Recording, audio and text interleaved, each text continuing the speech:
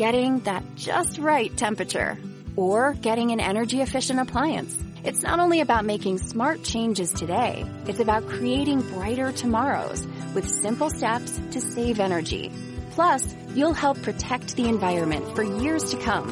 A better world for you, your family, and your community. Get started with rebates and discover what energy-efficient choices can help you power what's next at AlliantEnergy.com/rebates. Mary redeemed a $50,000 cash prize playing Chumba Casino this year. I was only playing for fun, so winning this was a dream come true. Chumba Casino is America's #1 social casino experience. It's serious fun. With over 80 casino-style games to choose from, you too could win life-changing amounts of cash. Be like Mary. Log on to ChumbaCasino.com and give them a whirl. That's ChumbaCasino.com. No purchase necessary. Void where prohibited by law. 18+. Terms and conditions apply. See website for details. The voice in the preceding commercial was not the actual voice of a winner. Welcome to the Nebraska Hawks Nest. These guys are brave. They're Hawkeyes, living in enemy territory. Listen, these guys are way past their prime, but they're still Hawkeyes. They're spreading the Hawkeye hype to all of Nebraska.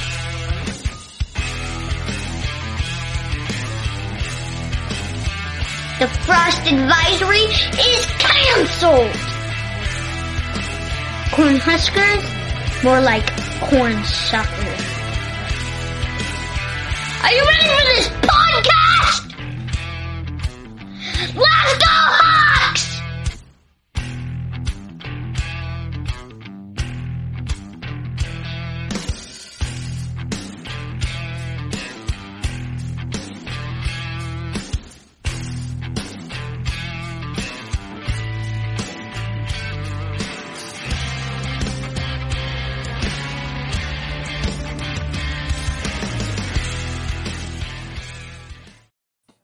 All right. Welcome back to the Nebraska Hawks Nest. Make sure you take a second, hit the like and subscribe button, because Jerry and I's #1 goal in life is to be the #1 podcast in the whole state of Nebraska.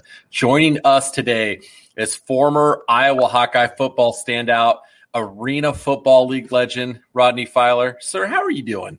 I'm doing great. How are you guys? Doing okay. We live in Nebraska. So that's a low bar of asking us how we're doing. So, well, it's not too far away, right? Not too far. So, Rodney, catch us up a little bit on what you're up to right now. I know before we got on the interview, you told us a little bit about what your kids are up to. There's a little bit of some Nebraska ties there, and you just update everyone on your life, your children, and how your career's going. Well, I had a long career. Left Iowa, went to the Chargers for about a year and a half almost. Was on practice squad and activated a couple times. Got released from there and came back here to Des Moines and started playing with the Barnstormers. That year I met my wife, so then Des Moines is now home for me. So then I played 13 more years, arena football, and then I had a little stint with the Jets. So that's my football career. But then at the same time, I started a personal training business. My wife is Gigi's at Gigi's Pilates and personal training, and I'm the personal training part. And we've been doing it for 20 plus years. And for his work, that's what we've been doing, changing lives and helping families get better. You know what I'm saying? My kids, as you said before, my daughter is a senior coming up here this year, basketball player at UNO, so Nebraska Omaha. She's a 4-year starter. She's been kicking butt the whole time. So if you get a chance to go watch them, they're doing great. And then my son, he'll be a sophomore coming up this year at Iowa Western. He plays defensive end. So for those at home watching on the video interview, that would be a photo of Rodney's daughter in the background on the wall back there. So, and then Rodney, where for those of our listeners that are wondering, the studio that you and your wife run, then is that located in the Des Moines area? That is, yes, downtown Des Moines. Okay, fantastic. So, Rodney, you came out of Waco, Texas, I believe, if I remember reading correctly. What was it that led you to Iowa? Who were some of the coaches that contributed to your recruitment, and what was it that brought a Texas kid to the Midwest? A couple things. Coach Fry was a legend in Texas already. I believe he went to Iowa from North Texas. Is that correct? I believe that's correct, yes. Yep. And then so he was already a legend because he was one of the first guys to recruit a black football player. So sure. That stood out. And then my coaches that I went to high school with were big fans of Coach Fry already. So he had a plus. You know, if a kid wanted to go to Iowa, they would direct him in that direction. Mm-hmm. I had another former Hawkeye who was from my high school, Maurier Crane. He played D tackle with Mike Wells and those guys. So that's another push in that direction because it's a guy I knew from high school. Mm-hmm.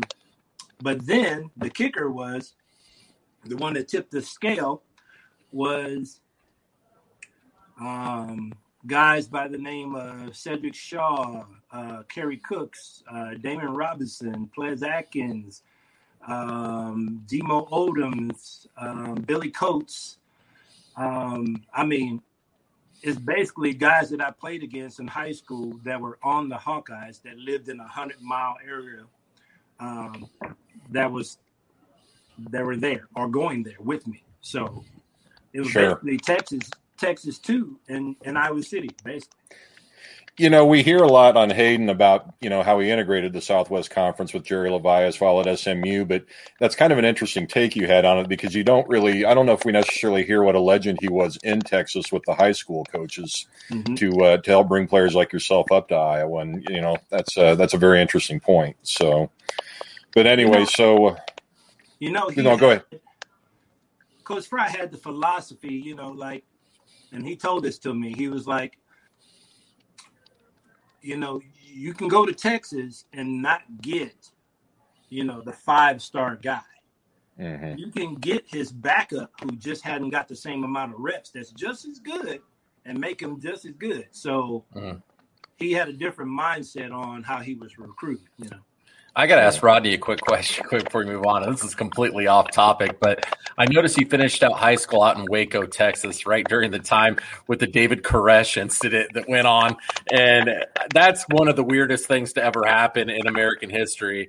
So I really want to get your take on being a high school student in that area during that time and how odd that must have been. Well, first thing, most of us didn't know about the situation until all the police things that happened, right? Okay. Mm-hmm. So it was not like in the city limits. It was just right on the outskirts somewhere in the country. And it was the Waco PD or whoever they had to go deal with the situation. But I have a cool story about that. My first job I had was at the original Buzzard Billy's. I don't know if you ever been to Des Moines. Mm-hmm. Yep. Yeah. Same owner. I'm from Des Moines. Okay. So am I. So actually the same owner. So the first store they opened was in Waco, Texas. And I was a bus boy and dishwasher there, making extra money. So I'm walking to work and I see this guy standing on a box talking about he was Jesus Christ. Mm-hmm. Okay. Now, it's not just me. It's me and a couple of my other coworkers that work with me. But we were going in. And me being me, I was like, if you're Jesus Christ, Jesus is supposed to be perfect. Why do you have glasses on? And we all just cracked up. So, you know, that we took it as funny, but as later happened, we see what that built into when he got the following that he had and all the things. So that's crazy. It's amazing. It's amazing. So you get to Iowa and you start playing. And who were the guys that made an immediate impact on you when you got up there? I mean, you talked about your guys from the area that were up there, but who were some of the other guys that when you got to campus just stood out and you were just like, wow, I got to step up my game with this competition?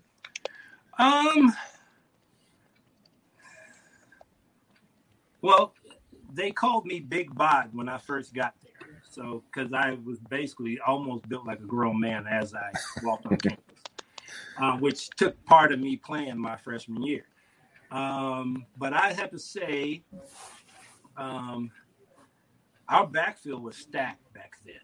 Mm-hmm. I mean, most of the players that were on that team that was in that period, most of them had a chance in the league and played for at least a year or two. So, I mean, Ryan Terry, because I came in as a running back. Mm-hmm. So Ryan Terry, Cedric Shaw, Tavian Banks, who came in with me. I think Trevor Bowlers was another fullback that went to the league. Kent Call, guys that were pretty good. So, it just competition. You got to step up, if you want to have a chance. So, definitely. I did what I could. So you get in there then and you start out and as you stated, you played right away. You didn't have a redshirt year then when you started away, and that was due to your size. Is that how I'm understanding it? Or? Oh, no, I had skill too. I was a monster. Well, come on, Jerry, give him some credit. Yeah, I'm trying to make him work for it here. The thing about it, I had no fear because I was already, like my linemen in high school, they averaged about 315. I had a college line coming out. So playing against big people, that didn't bother me at all. You know what I'm saying? So I was used to that. That's part of the Texas, mindset that I had. They're big in Texas, so I already knew. But I guess if you have a fullback that, ran a 4.4 40 and, wow. I also played linebacker too, so I wasn't afraid to.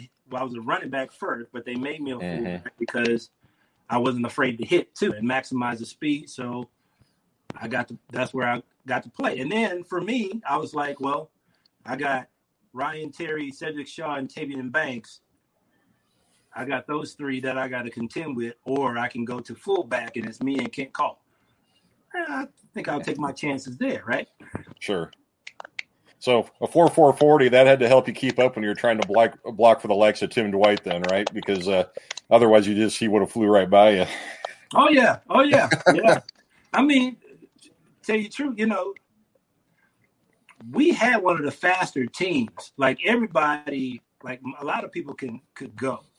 Tavian's just as fast, maybe faster than Tim. Sure. You never know. Damon Gibson, who played with the Jacksonville Jaguars, he was a kick returner, also a receiver.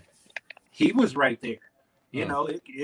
We had so many guys that could run. It just, Tim made the most of his opportunities, and actually, he excelled when he did it. So.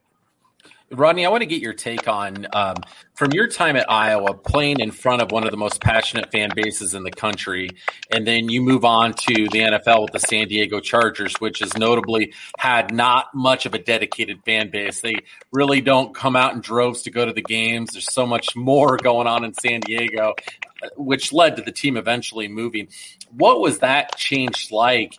Not only just going from dealing with like the greatest fan base, if not, one of the greatest fan bases in college football, and then going to the NFL where you're playing, with a fan base that doesn't kind of take it or leave it for the most part. Well, see, my experience, if I'm not mistaken, I think San Diego were they just in the Super Bowl when the year before I got there, I think. Yeah, around that time, yeah. I think Ronnie Harmon actually was retiring that year that I came in. He retired that year. So at that point, the fan base was still pretty good, Okay. I didn't have, I mean, it's the NFL, so if I hear a crowd roaring, I mean, It was great, you know. Yeah. My take on how we were taught to treat fans and things. So there were fans there. I mean, we had the passion. We still had Junior Seau. We still had, you know, some of those great players that they had. So the passion was still there from the fans. Okay. That's interesting because you were really there during that time period where San Diego Charger football might have been at its peak. Tell us about what it was like, and if you had much interactions with a legend like Junior Seau, because, you know, he suffered a lot from the CTE, and that eventually, you know, led to him taking his life. But everyone that's interacted with him has had such amazing experiences and such great stories to tell on how wonderful of a person he is.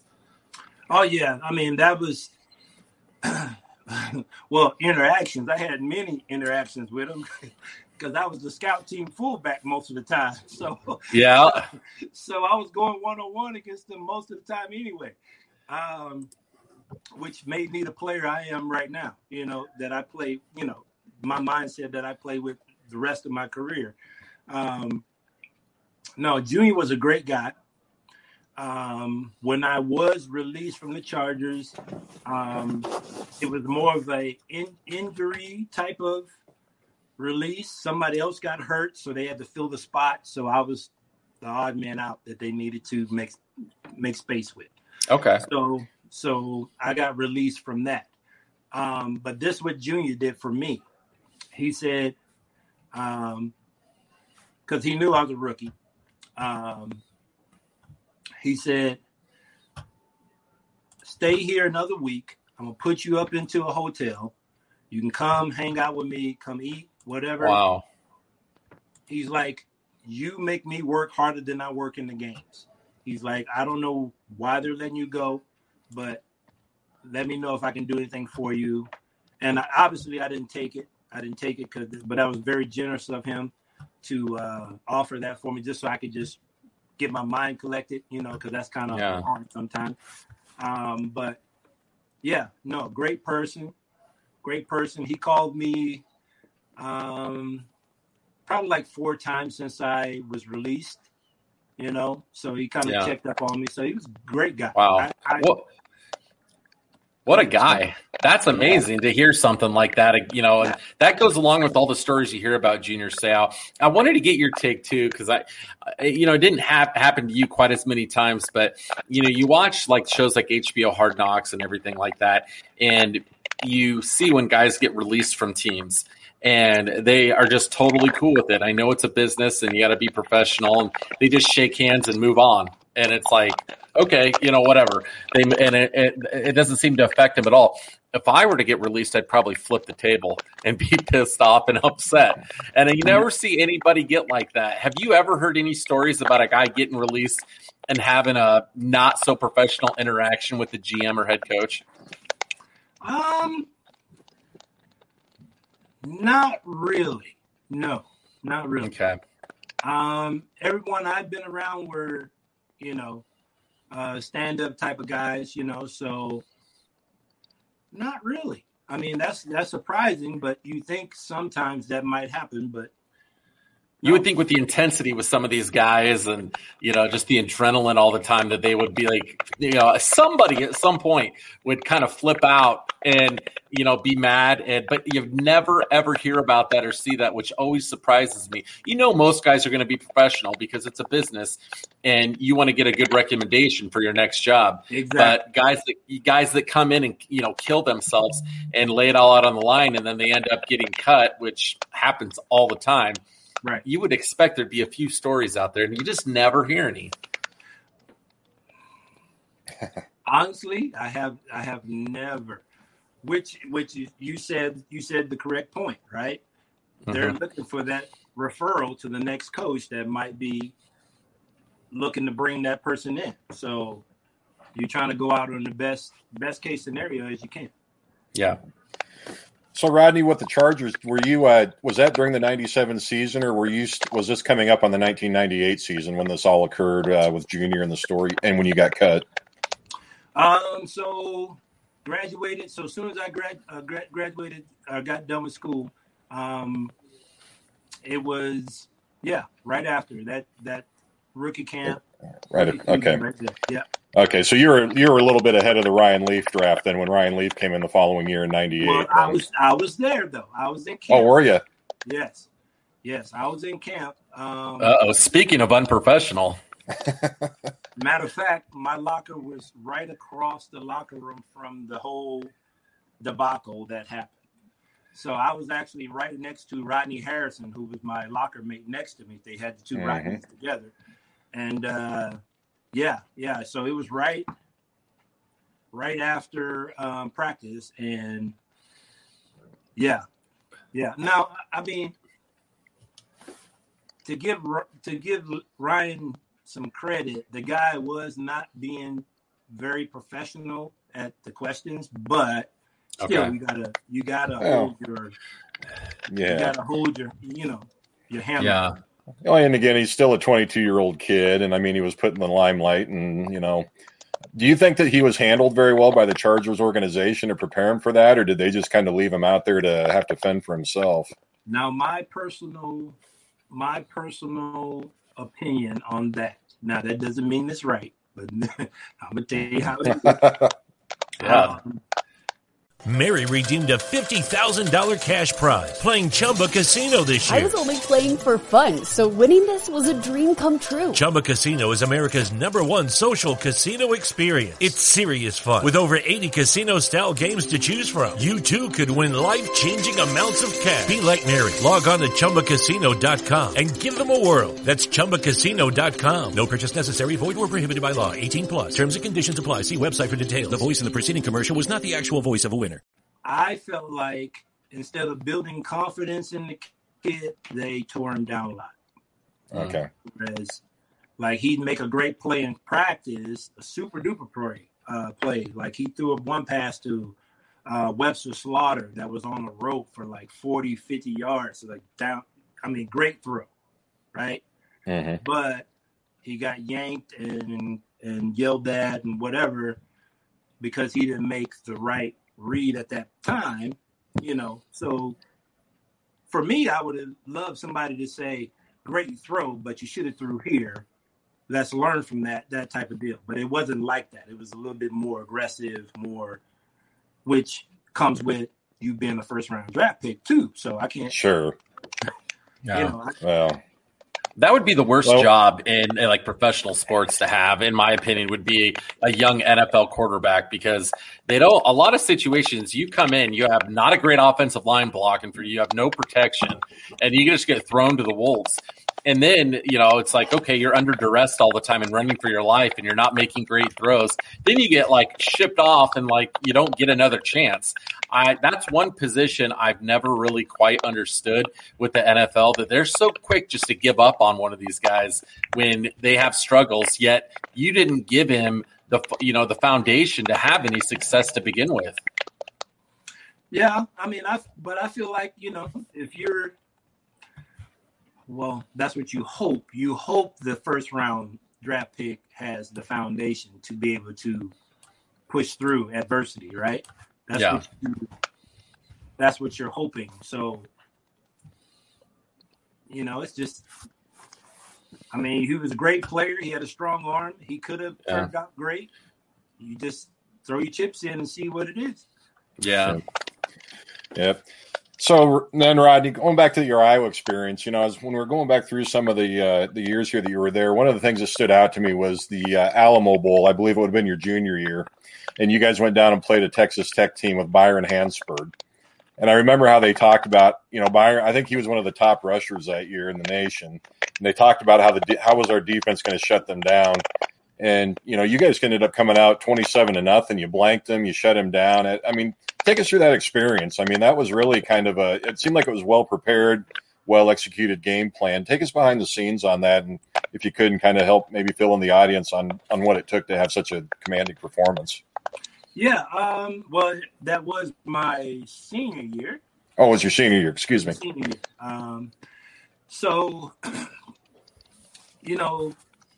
the cool thing about having a stable of running backs is you know, you can kind of find somebody in your stable that kind of mimics what that kid does. So, you know, Tavian Banks, just as fast as Hanspard. You know what I'm saying? You know, your defense is used to chasing him, so Hanspard, you know, he's similar. Sure. Right? But the thing that we had that Texas Tech didn't have, they didn't have our line. Our line was one of the top lines in the nation, right? Yeah. Those guys were in the NFL. So having Tavian run the plays that Texas Tech ran with our line, that was more of a hassle than Hanspard himself with a smaller Texas Tech line that they had. So our defense was ready to go. Yeah. And it showed. How satisfying was that to be in your own backyard back in Texas to have that then your senior year? Oh, I love that because a lot of my family didn't make the trip up to Texas. So that I'm up to Iowa. So that's, you know, they don't do the cold weather like that. So,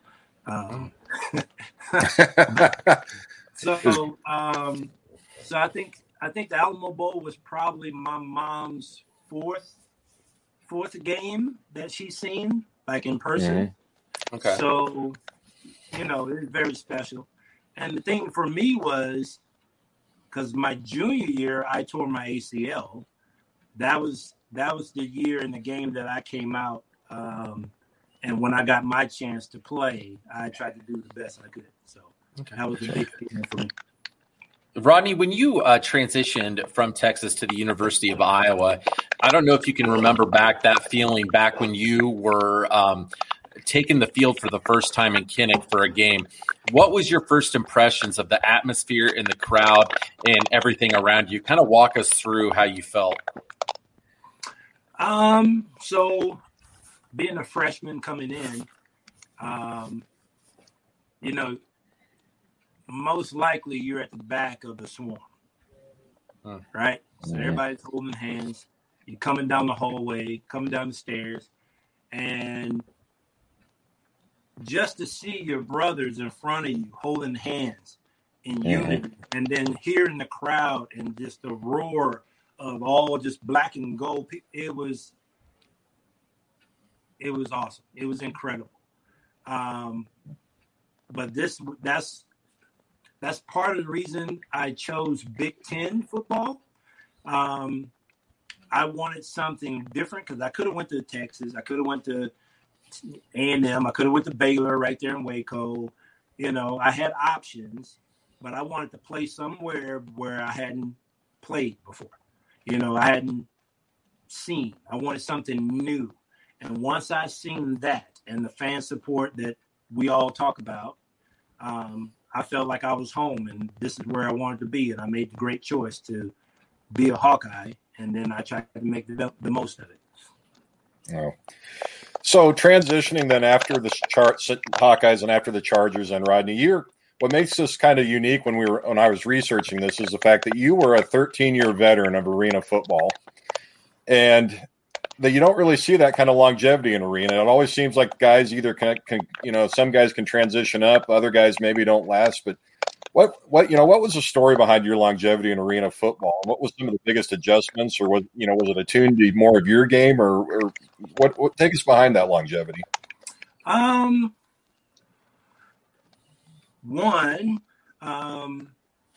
When I came in to arena football, at that time they mostly used a smaller lineman as the fullback. Okay. Right? Because the linebacker has basically a 5-yard head start before he comes and wrecks you to get to the quarterback that's 3 steps behind you, That's right, yeah. Right? But when I came in, being going against Junior Seau for, how many months or whatever, I had the mentality that I could block anybody. Okay. So with me being able to block and do it well, then it opened up other parts of the offense that most offenses didn't get to do. Like you could run a screen with me. You could run a toss with me because I was fast enough to get outside and do other things, right? But in arena football also, back then, you played both ways. So it was 7 minutes, offense, defense, special teams, kind of like hockey, right? Yep. 7 minutes on, 7 minutes off. So with me and my linebacker background also, I was able to flip on the other side and do well also. So the more you can do, the longer you can play. You were the true Iron Man, in other words. Yes, sir. Rodney, wanted to ask you too. We like to ask all the former players this, and we've gotten some really awesome responses too. Back from your playing time at Iowa or the Arena Football League, do you have any situation that maybe happened in practice, the weight room conditioning, or anything like that where you were just like, okay, like, you know, this is a crazy thing that happened, something that you'll be just hanging out on a random Tuesday at home and it'll bring a smile to your face where you'll kind of laugh about something kind of off the wall or weird that happened that the average fan wouldn't know about?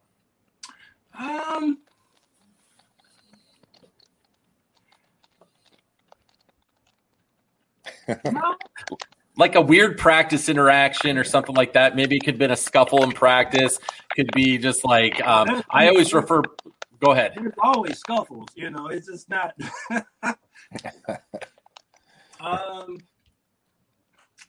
Yeah. Nothing too wild that you can remember. Nothing that would be funny, you know, or interesting at all. Probably my later years, because I did. I had a busier schedule during my later years playing with the Barnstormers. And a lot of times, you know, I would let the coach know, but I'd have to come in a little bit later. You know, I'd stay in, make it up and do whatever, but I'd come in a little later just because of my schedule. And with him knowing the professional I am, he's okay with it because I played there for however many years. Well, some of the rookies didn't agree with that. You know, they just start yipping and talking, right? And which, if I was a rookie too, I'd be like, no, you got to be here when we got to be here. I understand that, which that's what I told him. I said, I should be here when you are, but just my life right now is not letting me get here on time. So I'm letting you know, coach is not punishing you for me not being here. So, you know, I'm doing what I can do. You know, I just tried to explain that to him. Well, during practice, this young man comes, and granted, he's a rookie, so he doesn't know who I am anyway, right? So he comes, and it's a run play. So I run the ball. You know, they blow the whistle. We stop. The kid comes from at least 5 yards away and just lets me have it. Boom. Knocks me on the ground. Trying to send a message or something. Right. So, I mean, me being calm and cool like I usually am, I already know because I played arena football for a long time. Is eventually we're going to meet up somewhere, right? So 2 plays later, we run to his side with a run play, and he's wide. He's free. He's coming. It's one-on-one, and I just truck him. He's a big defensive end. He probably was 6'5", probably 235, 240. He was coming. I just trucked him and just walked in the end zone. And then I was just like, you know, this is why I'm professional and I'm doing what I'm doing. But I mean, I can't tell you exactly what I said, but I was saying, you know, I've been here. I get certain privileges, but yeah. So nothing exciting, you know. Just well, that's a good story, though. You know, I had to feel good at putting that guy down on the mat. Listen up, youngster. I'm a veteran. You don't talk to me that way. Right. And they thought I was old too because I had gray hair when I was playing too, so I was still all right. Adam, I don't know. Man. Adam, what I took out of that is if we got any secrets, we can trust Rodney with them because he wasn't going to incriminate anybody. He was sorting through there. I can see the look on his face. He's like, "Yeah, I got stories. I'm not going to share them with you though because it's the code of silence." But I can't share. That's all right. That's all right, Rodney. If I ever got to confide in somebody, I'm calling you because I know it's going away in the lockbox. So, anyway, nothing that was bad. It was just stuff that we probably shouldn't have done, but we did Yeah, anyway. we've all done that. So, Rodney, take me back. Kind of going again with your Barnstormers. You started in '99 with the Barnstormers. Am I correct? Correct. So that was about the time Kurt Warner ascended to his the Rams in the '99 season, went to the Super Bowl and MVP. What was there a buzz in the locker room at that time about all of that going on with you guys playing arena for the Barnstormers? I mean, was it just business as usual, or was there a real buzz going on behind the scenes with the Barnstormers as Kurt was making his name that season? Oh yeah, it was a buzz. It was a buzz because I mean that was one of the stars of the league.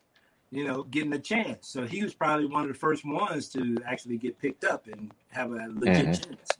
And my year, I think he was going to the World League at that point.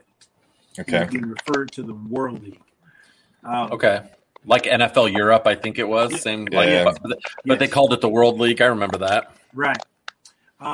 So we were more so dealing with who was going to replace him as the starter, right? Mm-hmm. They had 1 year, because I was like 1 year in between when he left and when I came. So it was 1 year in between, and they had just figured out which quarterback was going to be the one to take over. And he ended up being the one that broke all of Kurt's records. So that was Aaron Garcia, wasn't it? Aaron Garcia, yes. Yeah, that's what I I thought. him. Yeah. But yeah, so I mean, it just, it was just an amazing. Adam and I are both from Des Moines, as we said, and it was just an amazing story to see from the outside. But I can only imagine what it was like seeing you guys, because I mean, everybody's wanting to try, I think, to make a name and try to get noticed to kind of continue on in the game. So I appreciate the insight on that. Yeah, I mean, I had a little bit of both, right? I came down from NFL to Arena, and then when we got sold to New York, when the Barnstormers got sold to New York. Yeah, I remember that. To New York, and that's how I got noticed by the Jets also. So that's how I got my little short stint with the Jets that I had. Okay. Very cool. And was there any other sniffs from any other NFL teams while you were in the Arena League then, or? Yeah, I had one situation where one of the assistant GM, or player personnel guys, one of the guys that was at San Diego that brought me to San Diego went to Dallas. And he, at that time, reached out to me and asked me if I wanted to come into camp and try it out. At that time, it wasn't a great time for me.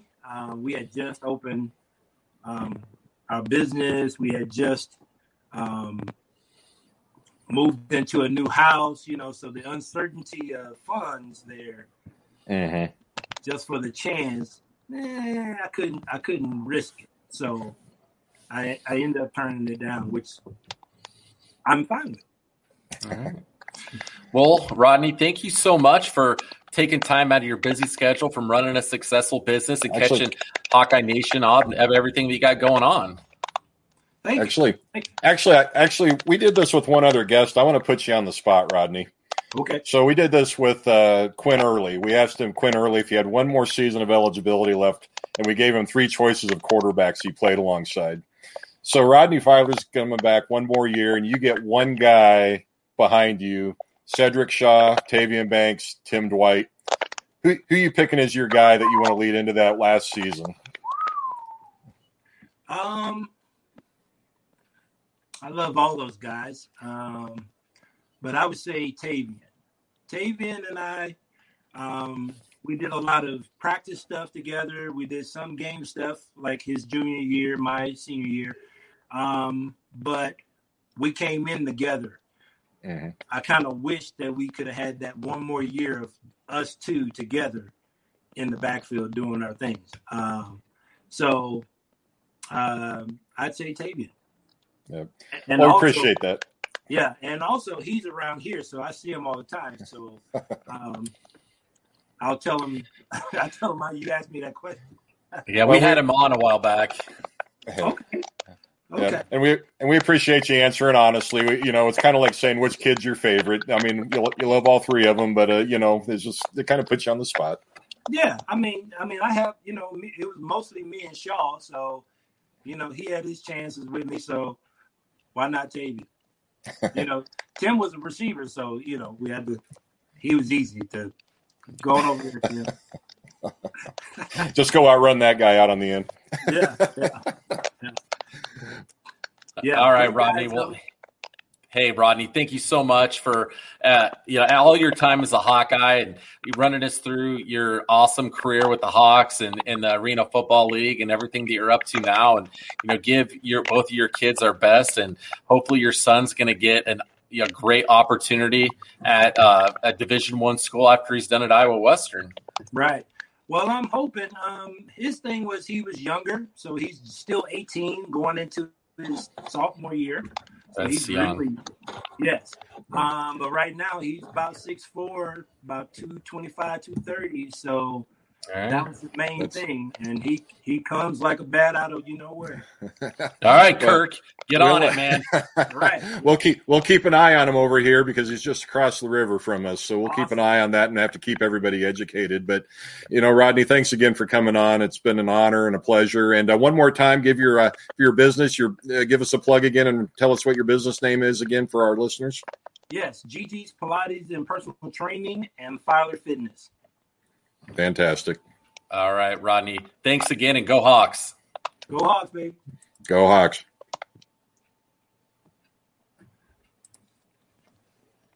Mary redeemed a $50,000 cash prize playing Chumba Casino this year. I was only playing for fun, so winning this was a dream come true. Chumba Casino is America's #1 social casino experience. It's serious fun. With over 80 casino-style games to choose from, you too could win life-changing amounts of cash. Be like Mary. Log on to ChumbaCasino.com and give them a whirl. That's ChumbaCasino.com. No purchase necessary. Void where prohibited by law. 18+. Terms and conditions apply. See website for details. The voice in the preceding commercial was not the actual voice of a winner.